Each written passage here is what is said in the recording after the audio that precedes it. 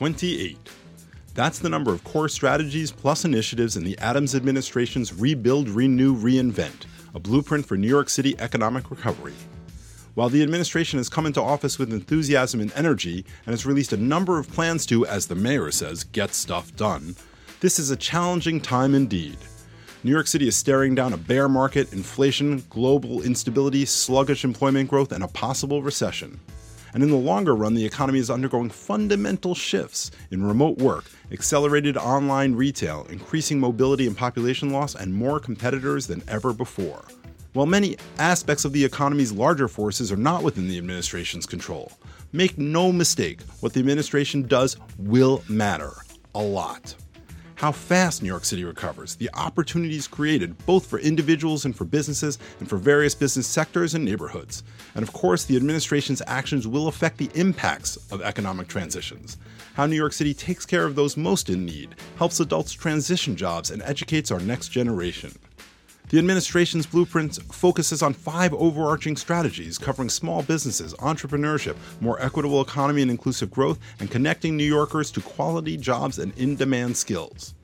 We were fortunate to discuss these issues at a recent CBC breakfast with our Deputy Mayor for Economic and Workforce Development, Maria Torres-Springer. Deputy Mayor Torres-Springer is well familiar with these issues since she has held leadership positions in multiple administrations. She's been the commissioner of both the city's Small Business Services and Housing Preservation and Development departments, as well as CEO of the Economic Development Corporation. So let's listen as the deputy mayor goes deeper into these plans. Why are they different than those that came before them, and why they will be successful? I hope you enjoyed this discussion as much as we did. Feel free to watch a video of it at cbcny.org, and please come back soon for our next episode of What's the Data Point with our co-host Ben Max from Gotham Gazette and me, Andrew Ryan from the CBC. Take care, New York.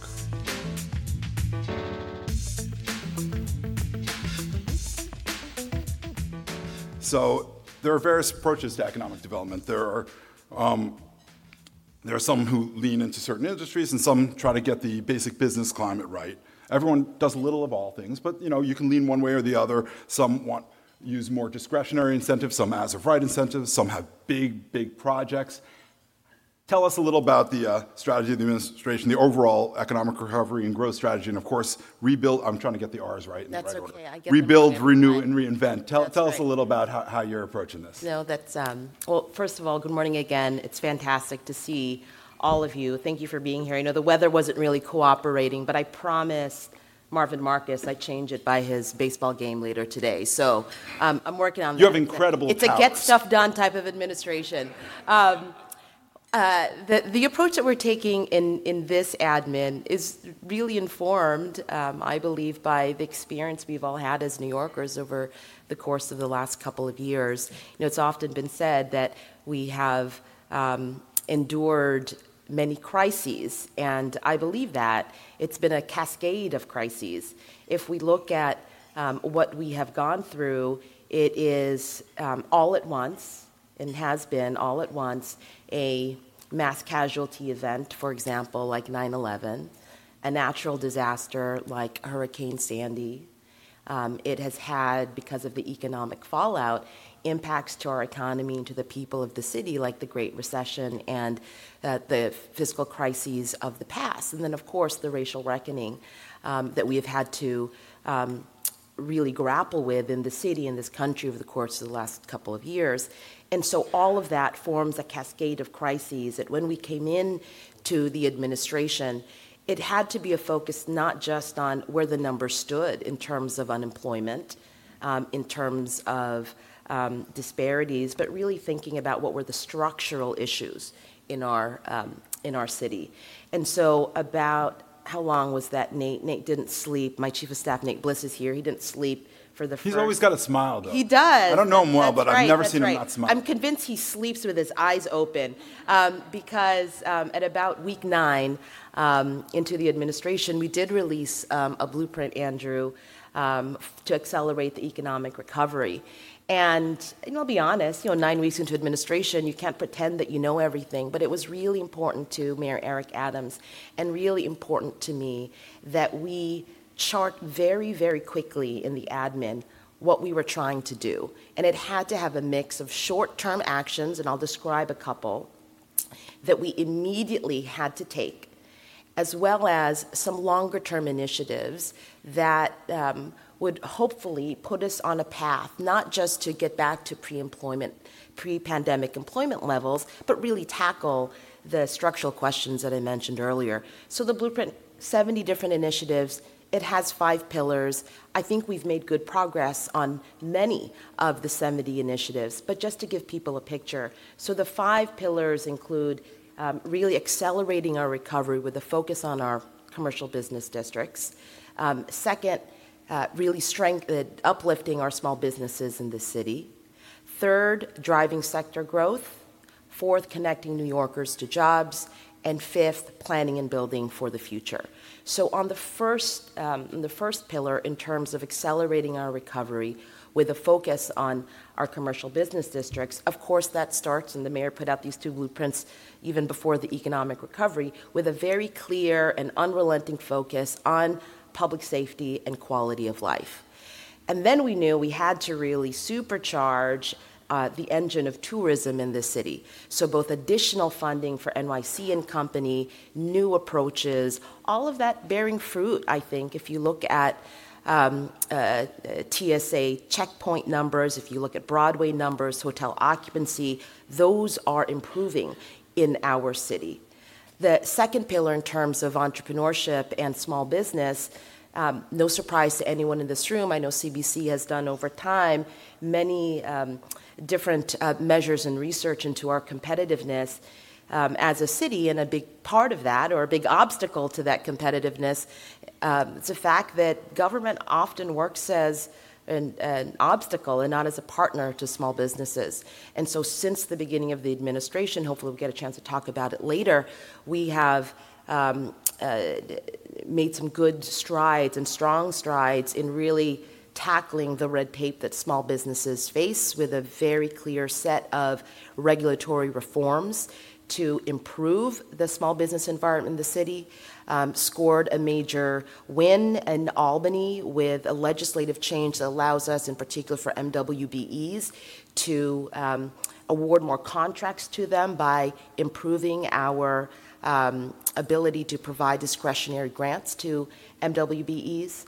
On sector growth, we have, since in the last several weeks, announced and implemented a number of different approaches to sectors, from uplifting legacy sectors in our city to really nurturing new ones, whether that is gaming, cannabis, offshore wind, and on the fourth pillar, very importantly, connecting New Yorkers to jobs. Fundamentally believe that we need a rethink of our public workforce system, not just because we're trying to solve the long-standing problems of fragmentation of our workforce programs for fragmentation's sake, but because we need to deliver better service to New Yorkers. That's always been the case, in particular when we have the unemployment levels that we have today, and some really important strides on underlying issues that are barriers for New Yorkers, like childcare. And then finally, planning and building for growth. And hopefully a number of people in this room were part of the Abney event a couple of weeks ago, where the mayor talked about what it might mean for us to become a city of yes, and look at our own zoning code and get rid of the sludge that exists. It's existed for too long, and do the type of work citywide, every borough, every block, to build more capacity for housing, for jobs, and to tackle our climate crisis. There are a number of others, but we've been busy, Andrew. I read a lot of plans in the last couple of days. The other thing I'll say is, anyone can come up with a list of 70 different initiatives, and in many ways, that blueprint is stale the moment you print it. So what's more important for me, what I know is more important for the mayor, is the approach that we need to take in the work ahead as we grapple with the realities of our economy and try to prepare for the future. And that approach has to be different. It has to be different. It has to be different in particular in a few ways. One is that government just has to work better. We have to break down the silos that for too long exist within government, actually communicate, make sure data drives our decisions, and tackle and do something with the sludge that exists across the different silos of government. And you have to put people in the center of all of this work and not fall into the trap of thinking there's a choice between prosperity in our city and issues of justice and equity.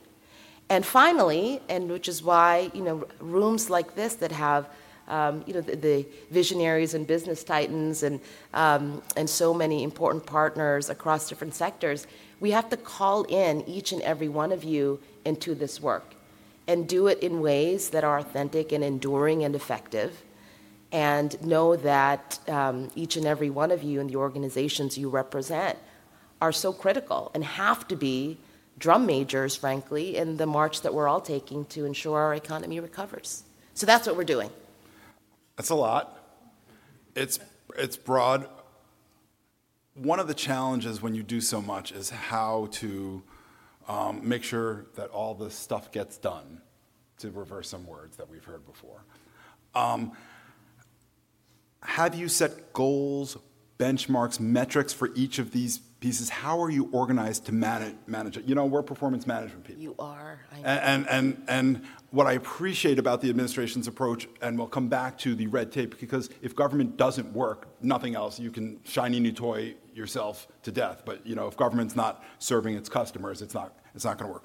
But so I was thinking about, to GSD, performance management is key, which you can use. Or we'll use it for a title of our next report, I'm not sure what. That's right. How are you organized to manage all these initiatives? Is there a tracking and a management system in place? Yes, and it happens in a few different levels, and it needs to be better. I mean, what I have experienced in government is that there's no shortage of tracking systems. That's true. It's just there's a surplus. It's a different question, however, if there is an actual tool that improves management, right, that achieves the type of accountability and learning that's needed for agencies and for City Hall as we try to collapse the difference between the rhetoric of getting stuff done and the actual getting of stuff done.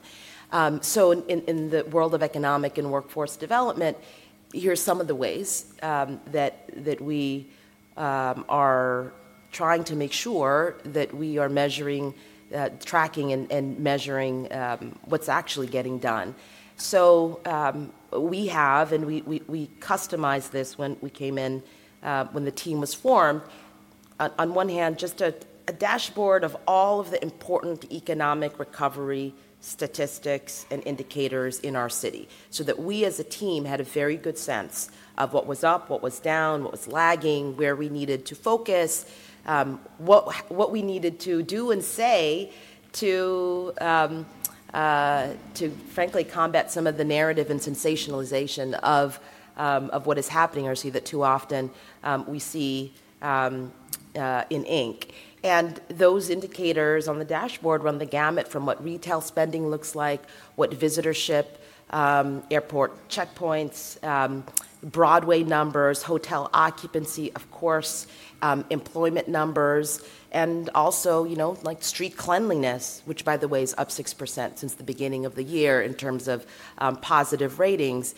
And so that we track on a weekly basis. We look at it, we talk about it as a team on one hand. Then on the 70 different initiatives, there is, of course, there too, a robust kind of implementation and tracking system. And what I have learned in government is that you simultaneously have to have a very acute sense of urgency about all of this work, and then also uncommon patience, because just because you put in a blueprint, and in some ways just because you put in the executive in the budget, it doesn't necessarily mean it's going to get done.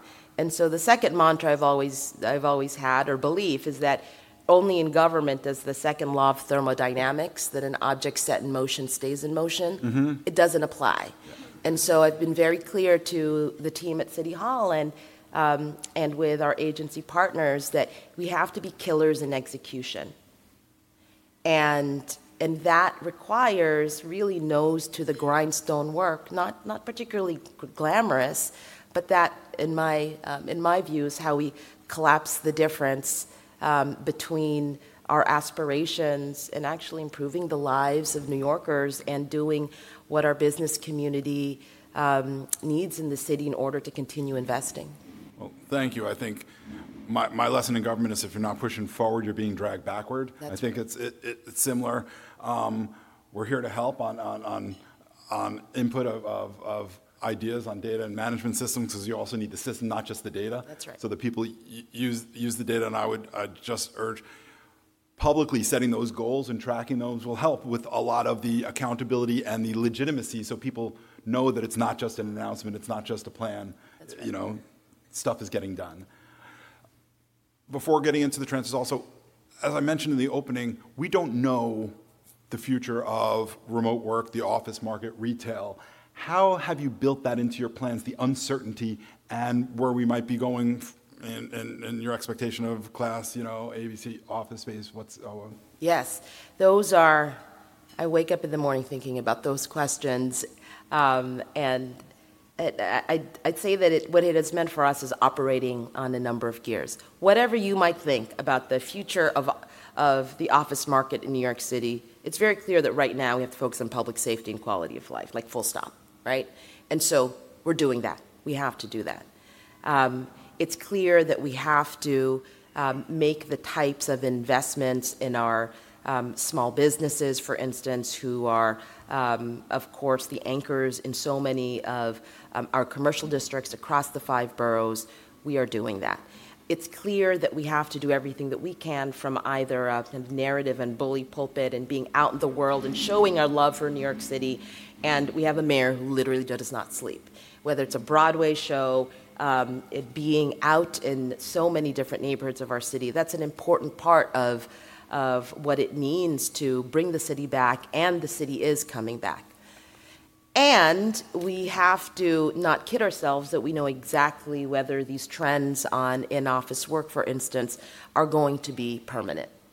But we can't stumble into that future. So one of the major approaches that we're taking so that we don't just wring our hands about what the future might hold, but we actually engage New Yorkers and leaders across different sectors in this work, is a blue ribbon panel that the mayor and the governor have convened. And so it's like this new world of open communication and collaboration. It's really incredible. You can clap for that. Some places it wouldn't be an applause line, but here. Yes, no, that's right. But in New York it is, we know. That's right.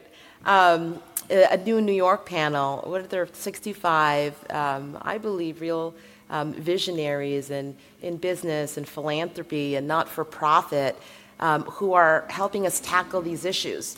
It starts with, what's the future of our central business districts? We had our first meeting just a couple of days ago, and it was incredibly inspiring, because these are New Yorkers or individuals who don't just have a lot of ideas. There are definitely a lot of very strong opinions about the future of our central business districts, but the real desire and energy to help chart how we need to reinvent ourselves into the future was very palpable. And make no mistake about it, I think that's the question. It is time and again, as you all know, many of you led the charge as the city has confronted crises in the past. It is a moment to reinvent ourselves and to think not just about what a modern office building needs to be, not even what a modern central business district needs to be, but what does a modern city that both, of course, needs to maintain its tax base and generate prosperity, but tackles those entrenched inequities in our city. What does that type of city need to be?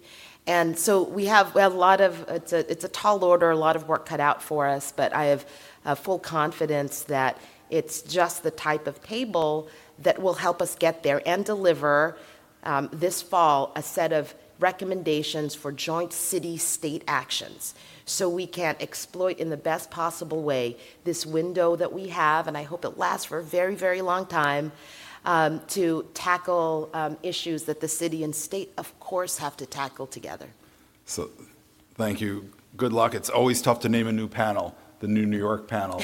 I didn't Google to find out if there was one, but it looks like a great group. So, lots of people are attracted to shiny new toys. CBC has advocated to getting the basics right, as the administration has, clean, safe streets, quality education, and improving government customer service. As you said, and we think about customers, residents, tourists, commuters, and business. So let's drill down on that. Could you tell us a little about Small Business Forward, the business portal, the efforts to reduce red tape and stuff? I think you did Small Business First before. What have you learned? How are you moving forward?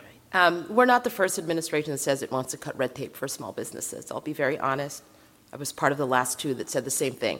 And so what needs to be different this time? I think it's a question of speed, a question of velocity, a question of culture, and a question of accountability. So in terms of speed, it was day 4 of the administration that the mayor signed the Executive Order 2, an initiative called Small Business Forward, where the goal there was for all of the regulatory agencies to identify the top 25 violations that small businesses face, and then do a complete review of them. And then it becomes a question of velocity, and so we are both getting to reforms here and doing it quickly, but doing that while we change culture, because that it's not just, if you just take the path of least resistance, I think any agency can come up with here are the marginal reforms we're going to make, and let's call it a day. We know that can't be the case. And so you fast forward, 10 weeks later, and I see my colleague Adam Foreman here, he too didn't sleep for those 10 weeks, and we released the findings of the Small Business Forward work, and approximately 120 reforms are being made. There are 30 different violations that are getting eliminated, another 50 where we're reducing penalties, another 40 that are being changed from violations to first-time warnings, extended cure periods. I think those will make a difference to small businesses in different sectors of our city, and we also know that our work is not done. And so what does that mean? That means that we have to better finally leverage technology to address the fact that is still true today, sadly, that small businesses have to endure a real Kafkaesque experience to open, to get licenses that they need. And so a perfect way to leverage technology, we are going to do that by the end of the year, a true one-stop portal. And the second piece that we all know and I think have lived through is that we have to be mindful of the types of regulations that impact a small business's ability to really not just start but grow and operate in the city. And so we formed a small business commission that will continually provide feedback to us as new legislation is getting introduced, as additional barriers might be more evident in the small business community, so we continue to tackle that. Because I'm very proud of the work with Small Business Forward, but it's a start. It's a start of what needs to be a more enduring and really baked-in approach that this mayor has insisted amongst the different agencies of finding ways to get to yes with the work that we need to do for so many important stakeholders across the 5 boroughs. I would just Executive Order 2 is tied with 13 as 2 of my favorite executive orders. 13 being the chief official. Only Andrew has favorite executive orders. I would urge Maybe you. Maybe Kaz Holloway does. I know he's in the room. There you go. You have some favorite ones too. I saw Kaz because I was thinking about. I'm sure a few of us in this room have tried to consolidate inspections, have reduced fines. We've been involved in this. I will urge you in that because we will all have successors to figure out. Because of course I'm a health department guy in my past. reducing a fine from 500 to 400, what is that going to do? I urge you to keep finding out how much that matters. We know that the red tape is bad. We know that the length of time. One of the things you wanted to, I think, reduce the time to open by half or something. Right. It's like really drill down what is really having the effect there, because it's easier said than done, as we don't know. But speaking of land use decisions and speeding things up, land use decision making, we have a report coming out next month, and I'll send you a draft of it. Love your thoughts. It's really in the interest of stability and neighborhood stability. We're fomenting stagnation and we're stopping things going forward. Land use decisions are unpredictable, take too long, increase costs, and we're not helping balance those neighborhood and citywide growth needs. Building and Land Use Application Streamlining Task Force, BLAST, one of my favorite acronyms, tied with SEED, we'll get to next. Tell us about this. This is actually my favorite of the 70 different.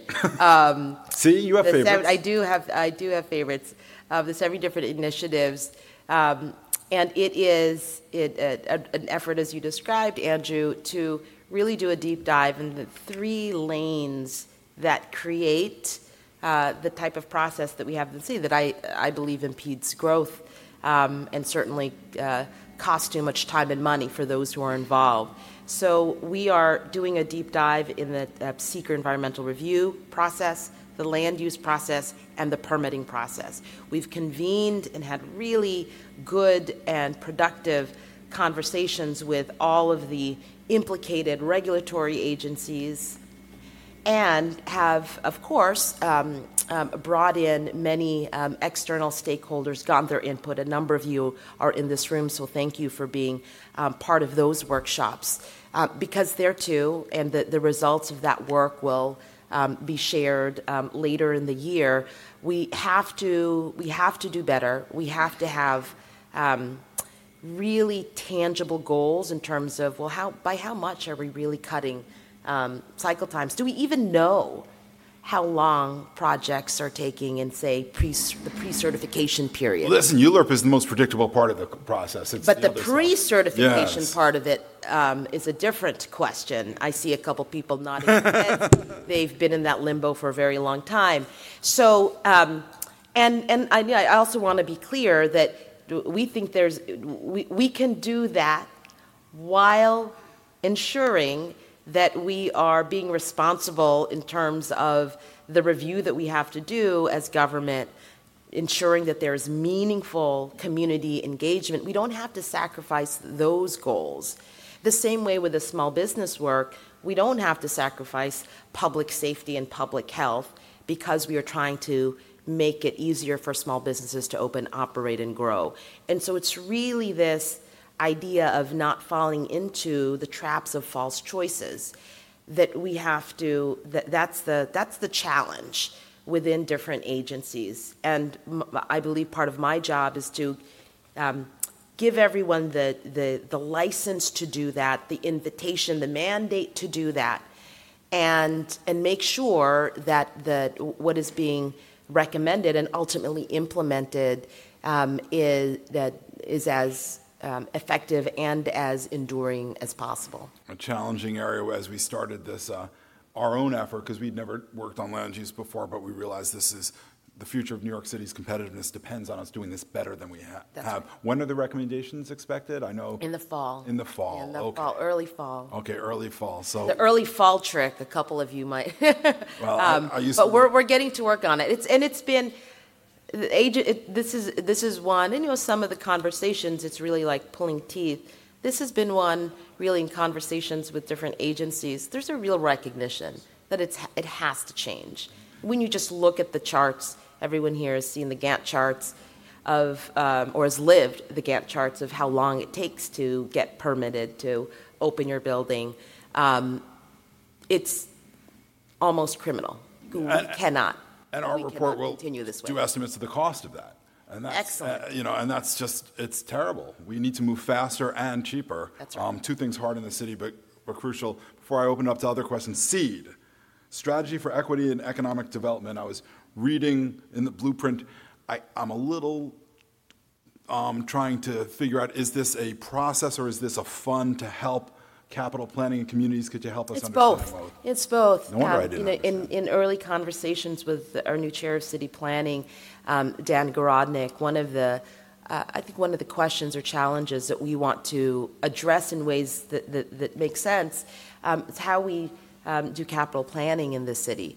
Now, there's a piece of this. I know Lorraine was here. There's the capital project delivery process. That too is to fix that another holy grail of government. There's procurement, the other holy grail.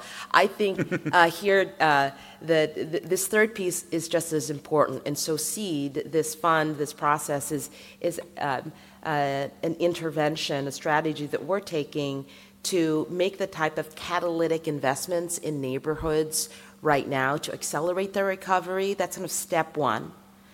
Investments in public space, investments in community infrastructure that will unlock, we hope, the potential in different neighborhoods to help drive the recovery. And then step two is thinking about what that really might mean more citywide, and in ways that address what are the long-standing community needs and gaps, and to do that type of neighborhood planning, capital planning, in the most effective way, which often government does well, and often it doesn't. And so those are really the two aspirations for the SEED fund, and we're learning a lot and working hand in hand with OMB as we do it. Fantastic. OMB seems to be important to certain things, so it's always good to have them with you. That's right. Now, I've been accused of not looking to the back of the room well enough. Maybe it's the glasses that I need to refer. But do people have some questions? Why don't we open up, if okay with you? Kaz, since you're right early and often. Oh, thanks. My favorite executive order is we're going to go around the room and everyone's going to say what their is actually the is. fleet one that was done around that Keith Kerman knows a lot about. So you should definitely. But it could be a model for business agency consolidation, type That's things. Right.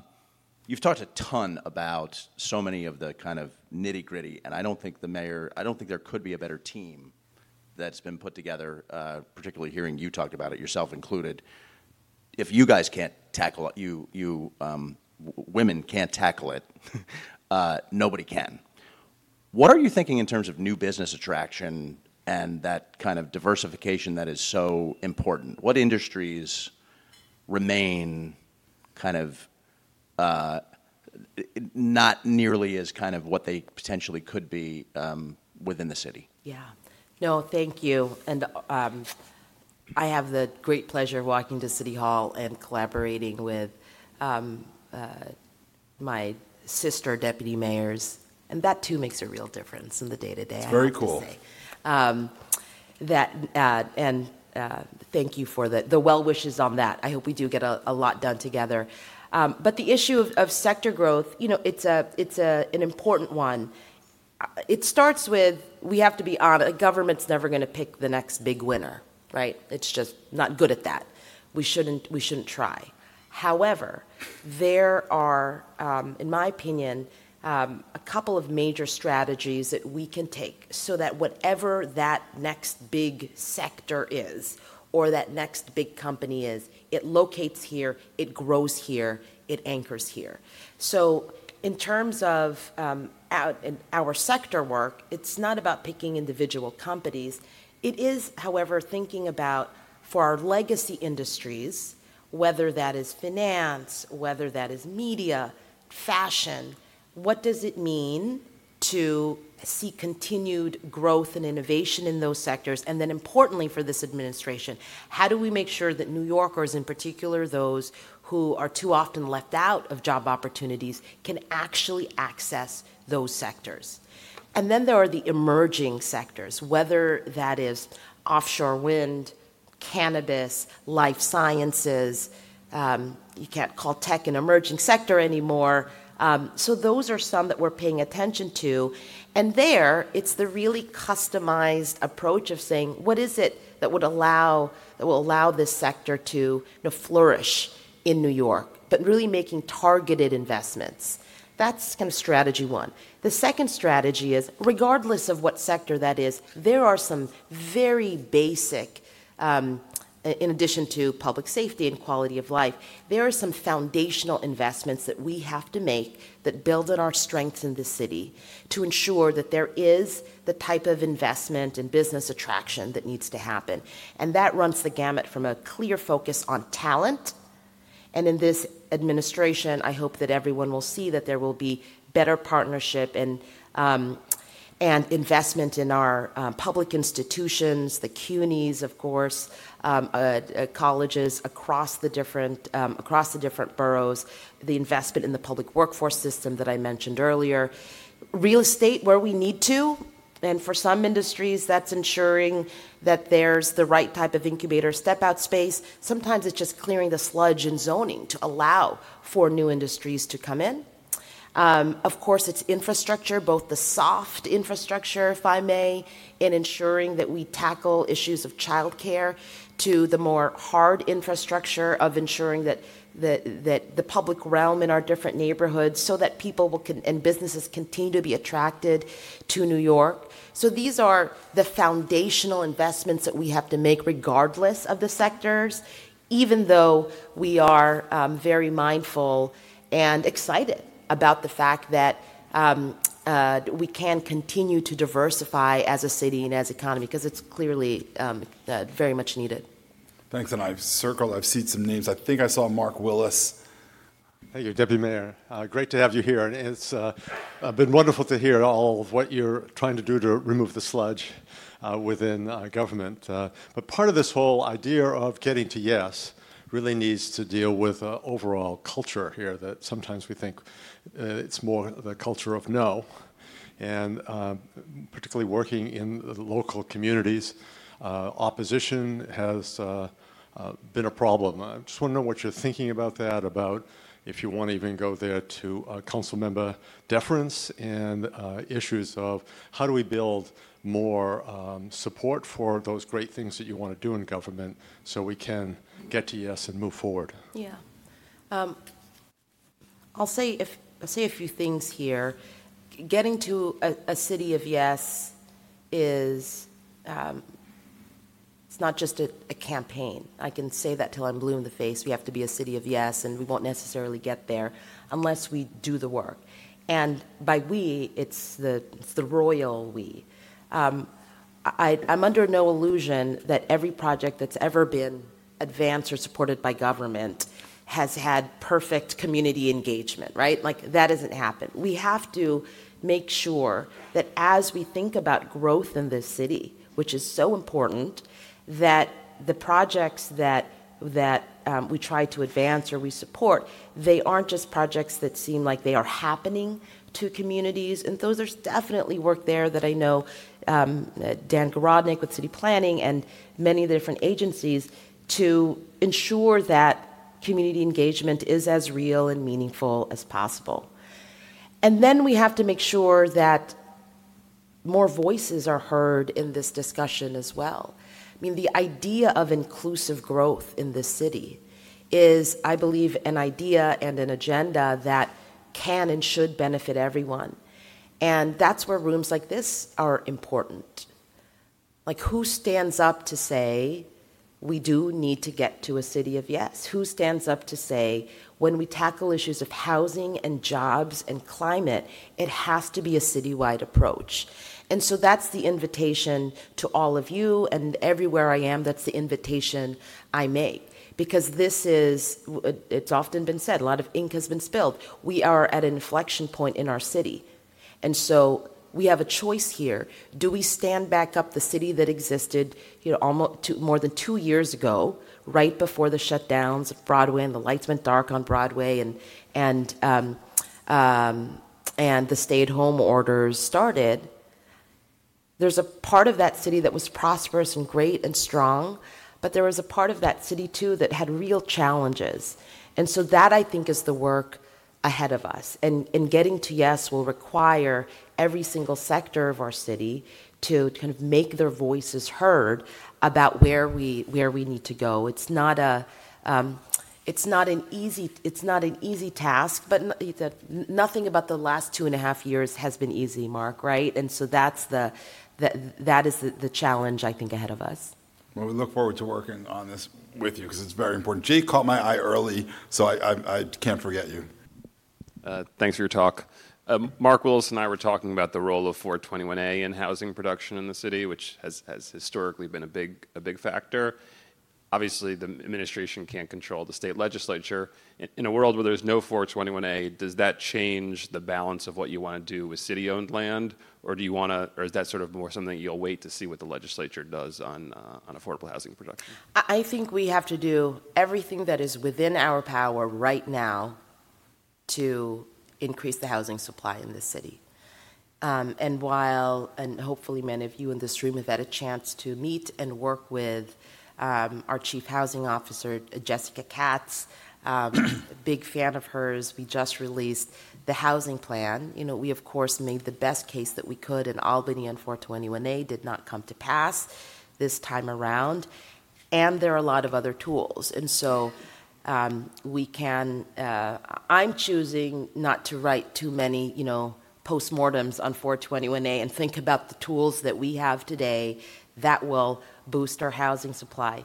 Many of them, of course, are in the new housing plan that was released, and we have to implement that, again, with the type of speed and velocity and urgency that's needed.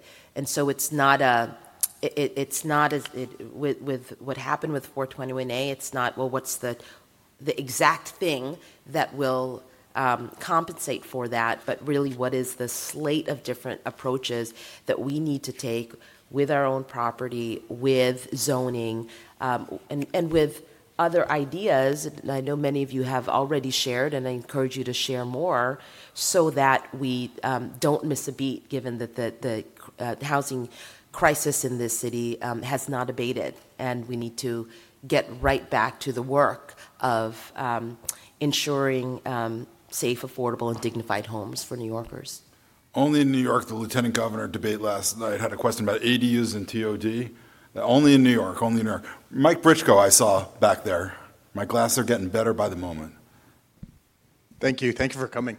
I guess I have a question. I'm going to kind of merge a couple of things you've talked about, infrastructure, and I'll say the mayor and the governor, specifically the Penn Station area development. Obviously, it should be a huge economic boon to the city. The mayor and the governor obviously just recently had their announcement sort of together. I'll say a little bit surprised. CBC, I know, sort of against or maybe has issues with the state coming and taking the city's land. I guess, is the city on board with this, or would the city really be better off kind of going on its own? And I'll say maybe the mayor maybe fighting the governor a little bit and rezoning itself, sort of like Midtown East. There's a lot in that question. So, are you against it? How could you No. get it? We're Going to turn this around. I'm going to ask Andrew questions. Andrew, are you against major transit improvements? No, we are Do you for think the development the state of the Penn Station is acceptable at the moment? But I will say this. No, I will answer the question seriously. We raised 5 issues. I think it was 5, Sean. 5 issues about the plan, the financing plan specifically, and they were actually mirrored by very much what city planning wrote, in January. The question is, there are outstanding questions about what this plan really looks like and how it is done, and it is unprecedented taking city land. So what does that all look like? No, that's right. These are really important questions. I'll start with, I don't think anyone in this room believes that the current state of Penn Station is acceptable in the city. That's number one, right? If anyone believes the current state of Penn Station in the city is acceptable, please raise your hand. Okay. Second, I imagine everyone in this city, in this room, believes that whatever happens there, we have to protect the public fist, we have to protect the city's interests. Anyone disagree with that? No. The third, I imagine people in this room believe, is that projects like this, there's this algorithm for major projects, that if it involves however many agencies, you add them up. If it involves the MTA, you times 2. If it involves Amtrak, it's times 20, right? And then there's another agency, which I won't name, for which the difficulty level becomes infinite. We have a moment here where all of the many different railroads, the city of New York, the MTA, where there's a window where we need to collaborate to get the type of infrastructure projects done in this city that I know that the CBC has supported, and we have to do that right. So that is our job in city government, to not be an impediment to progress, to seize an opportunity, to make generational changes and progress on our transit, and of course, and this is why we're working collaboratively with the state, and I know that there's more that that will need to be shared in the days and weeks to come. What does that deal look like that protects the city's interests, that does right by the community? And we are 100% focused on that. But I think it can get done, and I think it has to get done, not just for the area around Penn Station, but for that type of prosperous and equitable future that we're trying to achieve. So that's I mean, there's great potential. Listen, our office is on 35th between 7th and 8th. I know the area well. I've worked there for a long time. I think there's great potential for the economy, great potential to improve the experience that people have coming in and out, which many of us have done many times. So I appreciate it. And frankly, as you say, the governor and the mayor are working together, which is key. But of course, we have to protect the city's fisc and the city's interests in the right way, and that's part of the challenge with doing that. And urging transparency in that is always, something CBC is going to do, because many things happen in Albany and sometimes in New York City that just magically happen at sometimes in the night, and you only can figure out later as you're sifting through whether it was a good deal or not. Sounds good. Peter Hein. Have you and the administration focused on the impact of these city and state personal income tax and the business taxes on your ability to retain businesses, including the financial sector businesses, to say nothing of attract new businesses? Yes, we always do. Is there anything in particular, Peter, that you're concerned about, would like to see change, think we should be focusing more on? For example, Florida has no personal income tax whatsoever and lower business taxes, and New York State and City have the highest personal income taxes in the country, as well as very high business taxes. If I were looking at where to bring my business or whether to stay here, for example, Griffin from Citadel, I just heard him last night talking at a program at the New York Historical Society, how he built some huge trading floor in Palm Beach, and basically implying they set up Firebird network cables, they can trade down there. I mean, isn't that a competitive threat? Yeah. Well, I'm not going to make any news today about big changes in tax policy. I'm sorry, Andrew. But of course, we have to take that seriously and not pretend that just because we say we're the greatest city on earth, that will always and forever mean that businesses will want to locate here, that businesses will want to invest here, that our people will want to stay here forever and live here. And so that has meant for us in this administration, not just looking at tax policy, of course, incredibly important, but all of the reasons why businesses come to New York. And number one, at least in my experience in speaking with employers, incumbent and prospective, it's because of the talent in the city. And so we've always been a magnet. We can't sit on our hands and pretend that will always be the case. We have to continue to push there. It's because of the dynamism in the city and the fact that we have the most amazing arts and culture sector, and we have to continue to invest there. And so it's all of those where I think our competitiveness will continue to stay strong, and then tackling those areas where we haven't been as competitive. And that includes looking at our, for example, infrastructure in this city, looking at our regulatory environment.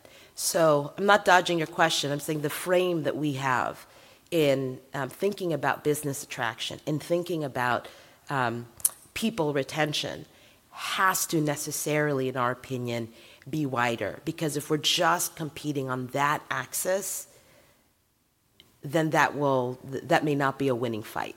And I think we have, as a city, as I know all of you, have so many important strengths that we do need to continue to capitalize on. Thank you. And I will say, you and I had this discussion, the chancellor is focused on this.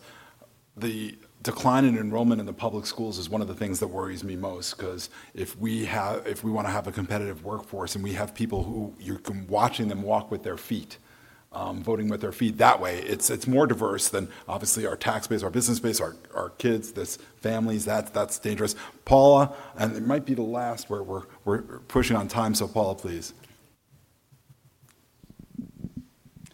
Great talk, and nice to see you this morning. The city's recovery blueprint outlines plans to promote growth outside of the Manhattan core, and as a Queens gal, I applaud that. But previous efforts to develop new commercial hubs outside Manhattan have had mixed results. What's different this time around? That's a great question. So I think there are tools that have been effective, even if they haven't been perfect, across the boroughs outside of Manhattan, that we have to utilize and deploy and come up with new approaches. So some of that includes continued investment in some of the more established downtowns outside of Manhattan, and of course in Long Island City and downtown Brooklyn. The work there has started and it's not done. Whether those are investments in the public realm that need to occur, continued focus on quality of life, and there are tailwinds that I think are positive and encouraging there, given what we're seeing in terms of how the new trends and how people work and commute. It also, that's one piece. The second piece has involved, and I think we have to be much more aggressive in this, looking at city levers. So for example, what we've done before in a couple of instances, but have to improve the speed and the velocity and the urgency again here, using city leases to anchor development in emerging downtowns. So that's another, we've done that a couple of times. We're going to accelerate that in this administration. And then a lot of that too means really, and this is the work the New York panel, I hope, too, will tackle, is in some ways we have to grapple with the question is what is a New York job?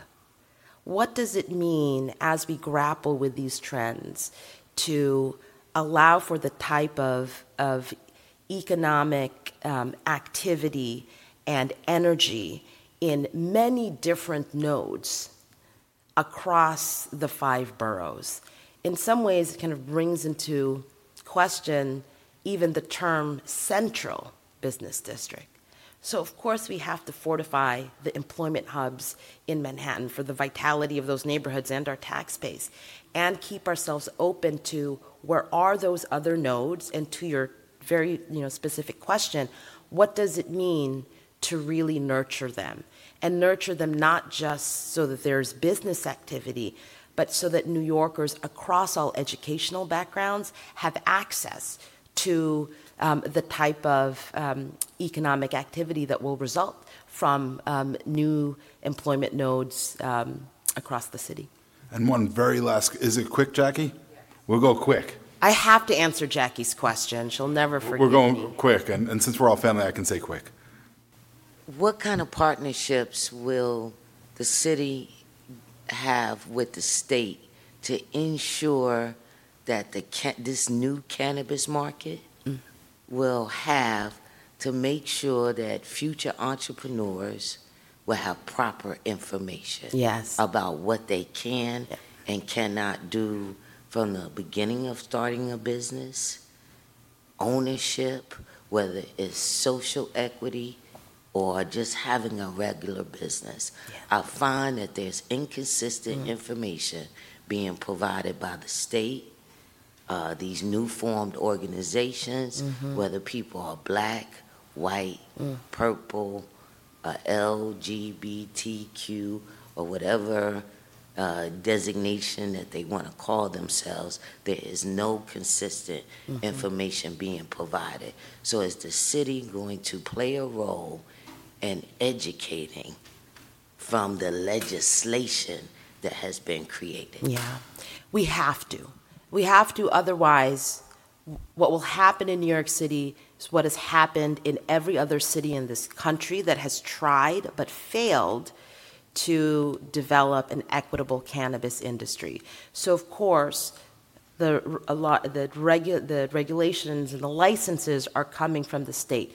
We are working closely with them because that regulation that has to then land in the city in ways that allow us to build a more equitable cannabis industry. So what does that mean specifically?